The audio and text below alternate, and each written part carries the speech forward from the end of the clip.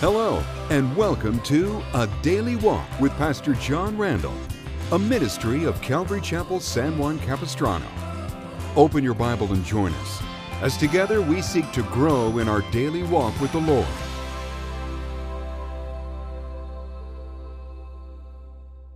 In light of the present circumstances, the Lord placed a message on my heart from the Old Testament. And if you have your Bible, I want to encourage you now to turn to the book of Isaiah, chapter 6, with a message entitled, I See the Lord. You know, some commentators feel that the event recorded here in chapter 6 is Isaiah's calling into the prophetic ministry. Isaiah loved his people. He loved his nation. And within his prophecies, he actually identified with the people, referring to them over 26 times as my people. When Isaiah spoke to the nation on behalf of God, he referred to the Lord 25 times as the Holy One of Israel. Isaiah has also been referred to as the evangelical prophet. For no other prophetic writer in the Old Testament gave a clearer testimony to the future work of Jesus Christ. The Apostle Paul quoted or alluded to Isaiah at least 80 times within his epistles. You have all of Isaiah's messianic prophecies that are incredibly detailed. And there are in the scriptures more than 300 prophecies about the first coming of Jesus Christ, many of which are found in the book of Isaiah. But this morning we discover a time in which Isaiah was commissioned to prophesy to a nation that was rebelling against God. And he received this commissioning in the midst of a national tragedy. It says in verse 1, in the year that King Uzziah died. King Uzziah, also known as Azariah, became king over the southern kingdom of Judah at the age of 16. The Bible says that he reigned for 52 years. And when he stepped in to lead the nation, in many ways, the nation was in disarray. The previous administrations of both his father and grandfather were not faithful to the Lord. Yet Uzziah chose not to follow in their footsteps. For the very beginning, it says that Isaiah did what was right in the sight of the Lord. He surrounded himself as a leader with godly counselors like Zechariah, that the Bible says had understanding of the visions of God. He broke down the walls of nations, the nation's enemies that had oppressed them, and in their place, he built cities. Because of his strong leadership, surrounding nations brought consistent tribute to maintain peaceful relationships with Israel. The Bible says that Uzziah helped the farmers and the vine dressers because he had a love for the soil. He also built a strong military that consisted of 2,600 officers that commanded 307,500 soldiers. And Uzziah gave unto the nation's military all that they needed to be victorious, even created new machinery by skilled workers. The Bible goes on to say that as long as Uzziah sought the Lord, God made him to prosper. The Bible also says that he was marvelously helped until he became strong. And when he was strong, it says that his heart was lifted up to his destruction and he transgressed against the Lord. At one point, Uzziah foolishly sought to go into the temple and burn incense, which was a privilege that was reserved only for the priesthood. And for his rebellion, the Bible says that the Lord struck King Uzziah with leprosy and he was thrown out of the temple. He completed the last 15 years of his career in an isolated house until the day of his death. And when he died, it was a complete tragedy for the nation because his son was incapable of leading, and the people were in great distress concerning the future of the nation. Threatening clouds were already darkening the national sky as enemies of Israel gathered around. Chaos threatened as the young prince Jotham was now to come into office. The nation was on the brink of unraveling once again. And the prophet Isaiah, along with his nation, were grieving their loss. Nothing but uncertainty of the future surrounded them. What would they do now? This very day, many people are looking at our current circumstances as a nation, and we see a potential administration whose agenda includes death to the unborn, disregard for biblical marriage, and a disdain for the state of Israel. In our minds, what we see taking place is a tragedy concerning our nation. For Isaiah, at this critical moment in his history, he made a decision. Who was he going to look to for strength to carry on? Out of this national crisis and personal despair, Isaiah made the decision to look to the Lord. There was no earthly king who could help. All other solutions and options were not available. The Lord became the nation's only hope. Isaiah had nowhere else to look but up. And in that moment of looking to the Lord above and beyond the chaos which threatened the land, Isaiah saw in a vision the God of order and sovereign authority ruling over the affairs of the earth. The Bible says he looked to the Lord and he said, I saw the Lord sitting on a throne high and lifted up, and the train of his robe filled the temple. In the midst of heartache, in the midst of despair and fear of the future, Isaiah looked beyond the circumstances to the God of heaven. He was given this unique opportunity to look beyond the visible to the realms of the invisible and see the majesty of our God. He saw God enthroned, sitting upon a throne, the symbol of sovereign authority, in charge of everything in heaven and in earth. You remember that the psalmist declared in Psalm 121, I will lift up my eyes to the hills, from whence comes my help. My help comes from the Lord, who made heaven and earth. When Isaiah looked to the Lord, he discovered that although the earthly king was no longer on his throne, the heavenly King of Kings was still seated upon his throne and reigning over all.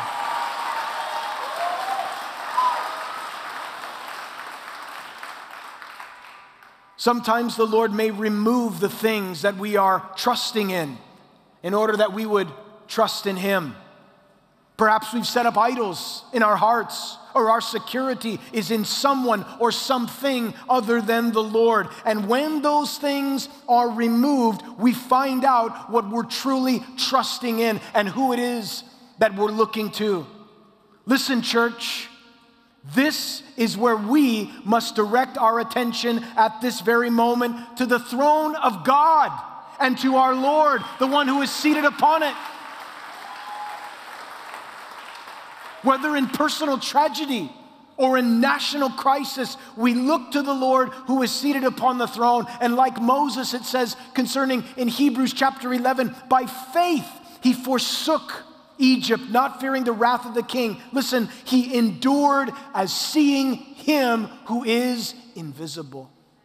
How are you going to be able to endure? You have to be able to see with eyes of faith him who is invisible. Sometimes we forget to walk by faith. And the way that we respond, it would seem that God had vacated his throne, but he hasn't. There are several references to the throne of God in the Bible. Jesus called heaven God's throne.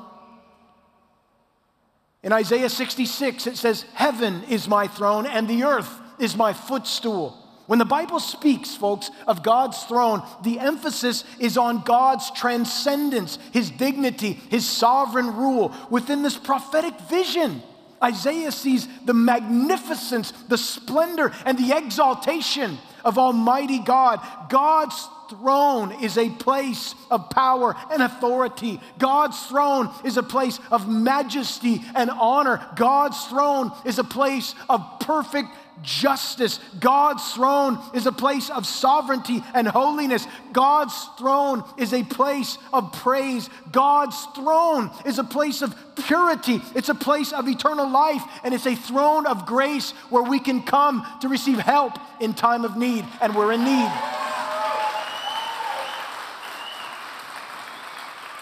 And one day, all creation will bow to the majesty of God's throne. And all will confess that Jesus Christ is Lord of all. My friend, if I can encourage you today, turn your eyes toward heaven this morning and see that God is still in control and that He is working all things together for His purpose. Even at this moment, we don't exactly know what that purpose is, but He does. In looking to the Lord, Isaiah saw that the Lord was there, and there were also angels, it says, that were surrounding the throne of God. It says in verse 2, above it stood the seraphim. Each one had 6 wings. With 2 they covered their face, 2 they covered his feet, and 2 he flew. And one cried to another, saying, Holy, holy, holy is the Lord God of hosts. The whole earth is full of His glory. The angelic beings that the prophet perceived were called seraphim, and their characteristics are symbolized for us here. Each of them had 3 pairs of wings. First of all, it says that their faces were covered. With 2, they covered their faces, which was a picture of reverence, of the impossibility of looking at the full glory of God. It says also with 2 wings, they covered their feet. The feet in Scripture are a picture of earthly personal activity where you go. And by covering their feet, the angels were testifying in a sense that their authority is a derived authority. It doesn't spring from them, but from the one whom they worship and serve. And then it says they also flew, a symbol of ceaseless activity and swiftness in service. Thus the seraphim, or the angelic order, concerned with the beauty and the majesty of the one whom they serve in reverence, humility, and they are eager to carry out His work. But not only did the prophet see the angels, but he heard them worshiping the greatness of God, saying, Holy, holy, holy is the Lord of hosts. The whole earth is full of His glory.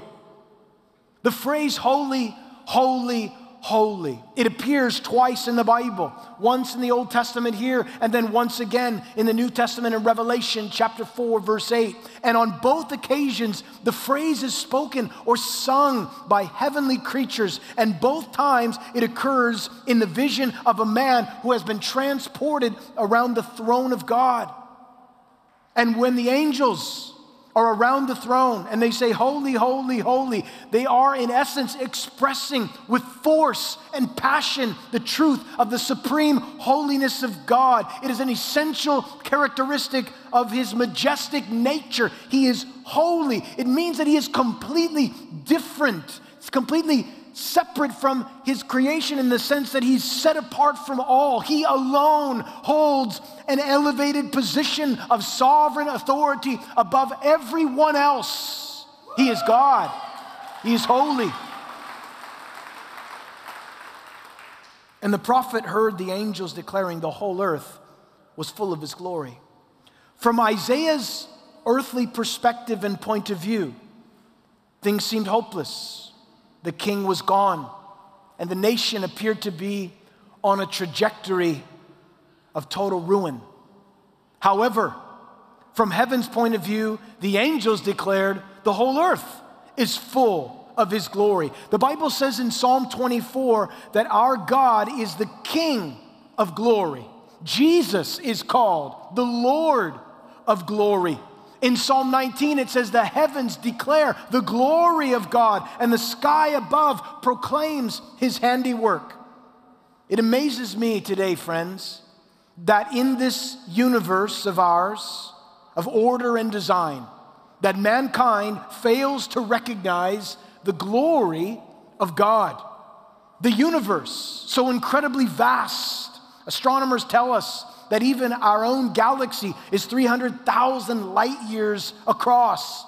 Light traveling at 11 million miles per minute takes 300,000 years to navigate it. There are millions and even billions of galaxies like ours and larger than ours that were simply flung out into space. Then you could turn and you consider even the smallest form of matter, the atom.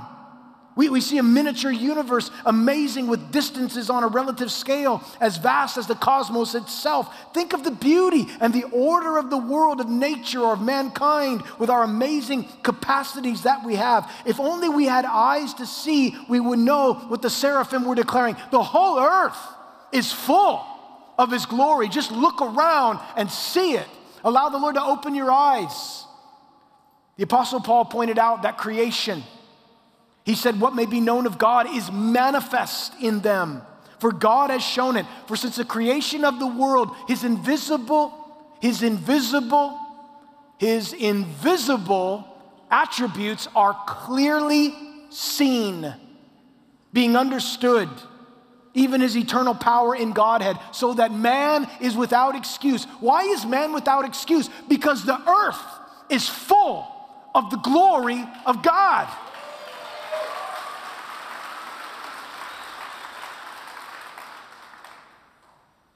Folks, the Bible tells us that one day that all the earth will be filled with the glory of God. Habakkuk chapter 2 says the earth will be filled with the knowledge of the glory of the Lord as the waters cover the sea. The earth filled with the glory of God, presently, but even more so in the future. Isaiah had to see beyond what he could see, and we must as well. Let me ask you a question this morning. What do you suppose that heaven's perspective is on the present earthly circumstances? Are we this morning trusting in an administration, or are we trusting in the King of Heaven? Who are you trusting in, friend? Who are you looking to today? Prayerfully, you're looking to the King of Heaven. We know what heaven's perspective is. It says that God was seated on the throne.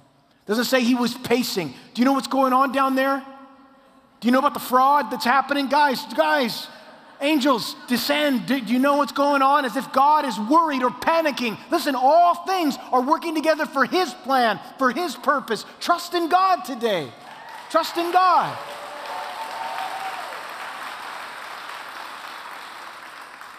As Isaiah looked to the Lord, he heard the angels surrounding the Lord, declaring his holiness and his glory. And then Isaiah, here's where it gets amazing. He had this glimpse of the Lord, and he saw him, but then also he saw himself. Look at what it says in verse 5. So I said, woe is me, for I am undone, because I am a man of unclean lips, and I dwell in the midst of a people of unclean lips. For my eyes have seen the King, the Lord of hosts. In previous chapters, Isaiah had pronounced several woes upon the nation. But now, he declares a legal charge against himself. Now that he saw the majesty of God, his self-evaluation in light of the glory of God is, I'm ruined. I am wrecked in light of who God is. Man has fallen so far, although originally created in the image of God. There's no pride in this declaration. There's only humility. There's this marvelous understanding that in light of who God is, I am undone. There's this abject humility. And let me tell you something, friend. If you want to have a clearer glimpse of God, it starts with you humbling yourself before God. That's where it begins. Isaiah had to come to this place before he was called out to proclaim the truth of God, to see himself in light of God. And there was no self-righteousness, only recognition of his own sinfulness. And Isaiah was undone because he said, I have unclean lips, which is an indication I have an unclean heart. Out of the abundance of the mouth, out of the abundance of the heart, rather, the mouth speaks. His heart was unclean, and now we could see it. He saw, it's my heart. I'm not looking at the nation. I'm not looking at the leaders. I'm not looking at them. Right now, I have a vision of who God is, and I see myself in light of it, and I realize I'm undone. God needs to do something in my heart. God wants to do something in His church. He wants a pure bride. He's doing something in His church right now, and He's using all of these things to accomplish it, friend. It's happening right now. His winnowing fan is making its way through the church, dividing the wheat and the chaff, those who are going to stand and those who are going to fall, those who are going to follow after Him, and those who are going to walk away. Which category are you in this morning?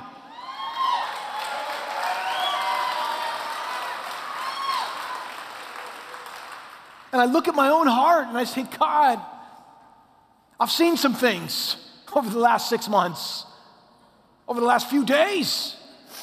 And I realize there is much work left to be done in this heart. There are moments when God will reveal what's within our heart. And you can't draw comparisons to other people. But in light of the glory of God, like Isaiah, we say, Lord, I'm undone. Oh, the psalmist declared in Psalm 19, let the words of my mouth and the meditation of my heart be acceptable in your sight, O Lord, my God, my strength and my Redeemer. This is the place that the calling of God upon our lives begins. It begins with humility and brokenness before God. It starts with a recognition of our own sinfulness and need for God, and the effect of understanding who the Lord is and what He has done should cause us to see our own unworthiness in light of His holiness, and that's when things begin to change.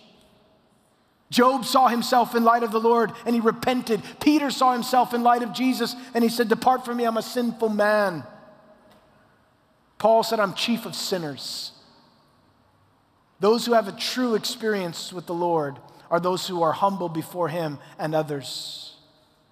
Anyone who walks in pride hasn't had a clear vision of the Lord. And so Isaiah confessed his sin to the Lord. He repented. And when he did, when he admitted, I'm unclean, I'm undone, notice that everything changed in that moment. It says here in verse 6, then one of the seraphim flew to me, and in his hand there was a live coal, which he had taken with the tongs from the altar, and he touched my mouth with it and said, behold, this has touched your lips. Your iniquity is taken away, and your sin is purged. Folks, this coal was not taken from the altar of incense, which stood before the door of the Holy of Holies, but rather it was taken from the brazen altar, from the courtyard, where sacrifices were offered, where redemption was taking place, where forgiveness would follow. And that brazen altar foreshadowed the one who would come and be the ultimate sacrifice for the sins of the world, who would lay down His life that we might be forgiven. And when Isaiah confessed his sin before God, he was forgiven, his sin was cleansed, he was purged and refined. The Bible says in Hebrews chapter 8, verse 12, the Lord declares, I will be merciful to their unrighteousness, and their sins and their lawless deeds I will remember no more. John writes in his first epistle, and he says in 1 John chapter 2, I write to you, little children, because your sins are forgiven for His name's sake. The mercy and the forgiveness and grace of God available to us. Friend, your sins can be forgiven because Jesus died in your place on the cross. He purchased your salvation, your redemption. Following this confession and cleansing, Isaiah is now commissioned. He was called to the ministry of the prophet. Notice verse 8, and also I heard the voice of the Lord saying, whom shall I send? Whom shall go for us? And I said, here I am, send me. And He said, go. Now that Isaiah had confessed his sin, been cleansed from his sin, he's able to hear from the Lord. And he hears the Lord saying, who are we going to send? Who's going to go for us? Who's going to represent us to this fallen world? Who's going to go out and proclaim the truth? Who's available? And Isaiah very humbly said, here I am. If you can use me, I'm available. And then the Lord gave Isaiah the permission to go. I wonder if you're available for God. I wonder if the Lord would say to this morning to us in this group, as the Bible says, the eyes of the Lord run to and fro throughout the whole earth. He's looking for those to show himself strong on their behalf. As the eyes of the Lord run through this audience today, I wonder if the Lord said, who's going to go for us? If you would say, I'm here, send me. Or are you one of those people that says, here am I, send them. Send her, Lord. Send him, not me, but I'm still here. No, you want to be the person responding. Isaiah said, I'm here, Lord. If you can use me, I'm available. I don't have much to offer you, but I give you my heart. I give you my life. I surrender to you. Guys, that's really what God's looking for. He's not the divine talent scout. All right, let's see what you got. Come on up. Who's next? Sorry, you're out. God's not like that. It's not great talents that God blesses. It's great likeness to Jesus that he blesses. That's what God blesses. That's what he's looking for. But Isaiah was told from the very beginning, and you need to hear this and so do I, it wasn't going to be easy. It says right here in verse 9, tell this people, listen, they keep on hearing, but they don't understand. They keep on seeing, but they don't perceive. Make the heart of this people dull, their ears are heavy, shut their eyes, lest they see with their eyes and hear with their ears and understand with their heart and return to be healed. The Lord says, hey, Isaiah, I just want you to know what I'm calling you into. I want you to know what you're up against. You're up against the people who see, but they don't really see. They hear, but they don't want to hear. They have a heart, but it's hardened to the things of God. This is what you're going to be confronting. This is what you're going to be engaged in. This is the battle that awaits you. You're going to be preaching and you're going to be declaring the truth, and people aren't going to want to hear it, and they're going to be opposed to you. Things are going to get difficult. They're deaf, they're blind, they're dead. That's what you're dealing with. And friend, listen. Many in this world today, alive, physically, spiritually dead, spiritually blind, hardened heart, don't want to hear, may even oppose it. Thanks for joining us today for A Daily Walk with Pastor John Randall. You'll find us online at adailywalk.org. That's a good place for resources to help you grow in your daily walk. If you'd like prayer or have questions or comments you'd like to share with us, our email is adailywalk@gmail.com. You can also reach us by phone at 877-242-0828. That's 877-242-0828. To watch today's message again or any message you may have missed in the series, download our free app. Simply search CCSJC. Be sure to stay tuned with Pastor John on Instagram at John P. Randall and on Twitter at PJRandall7. Make sure to join us next time when we'll again open the Word together, seeking to apply God's truth to your daily walk.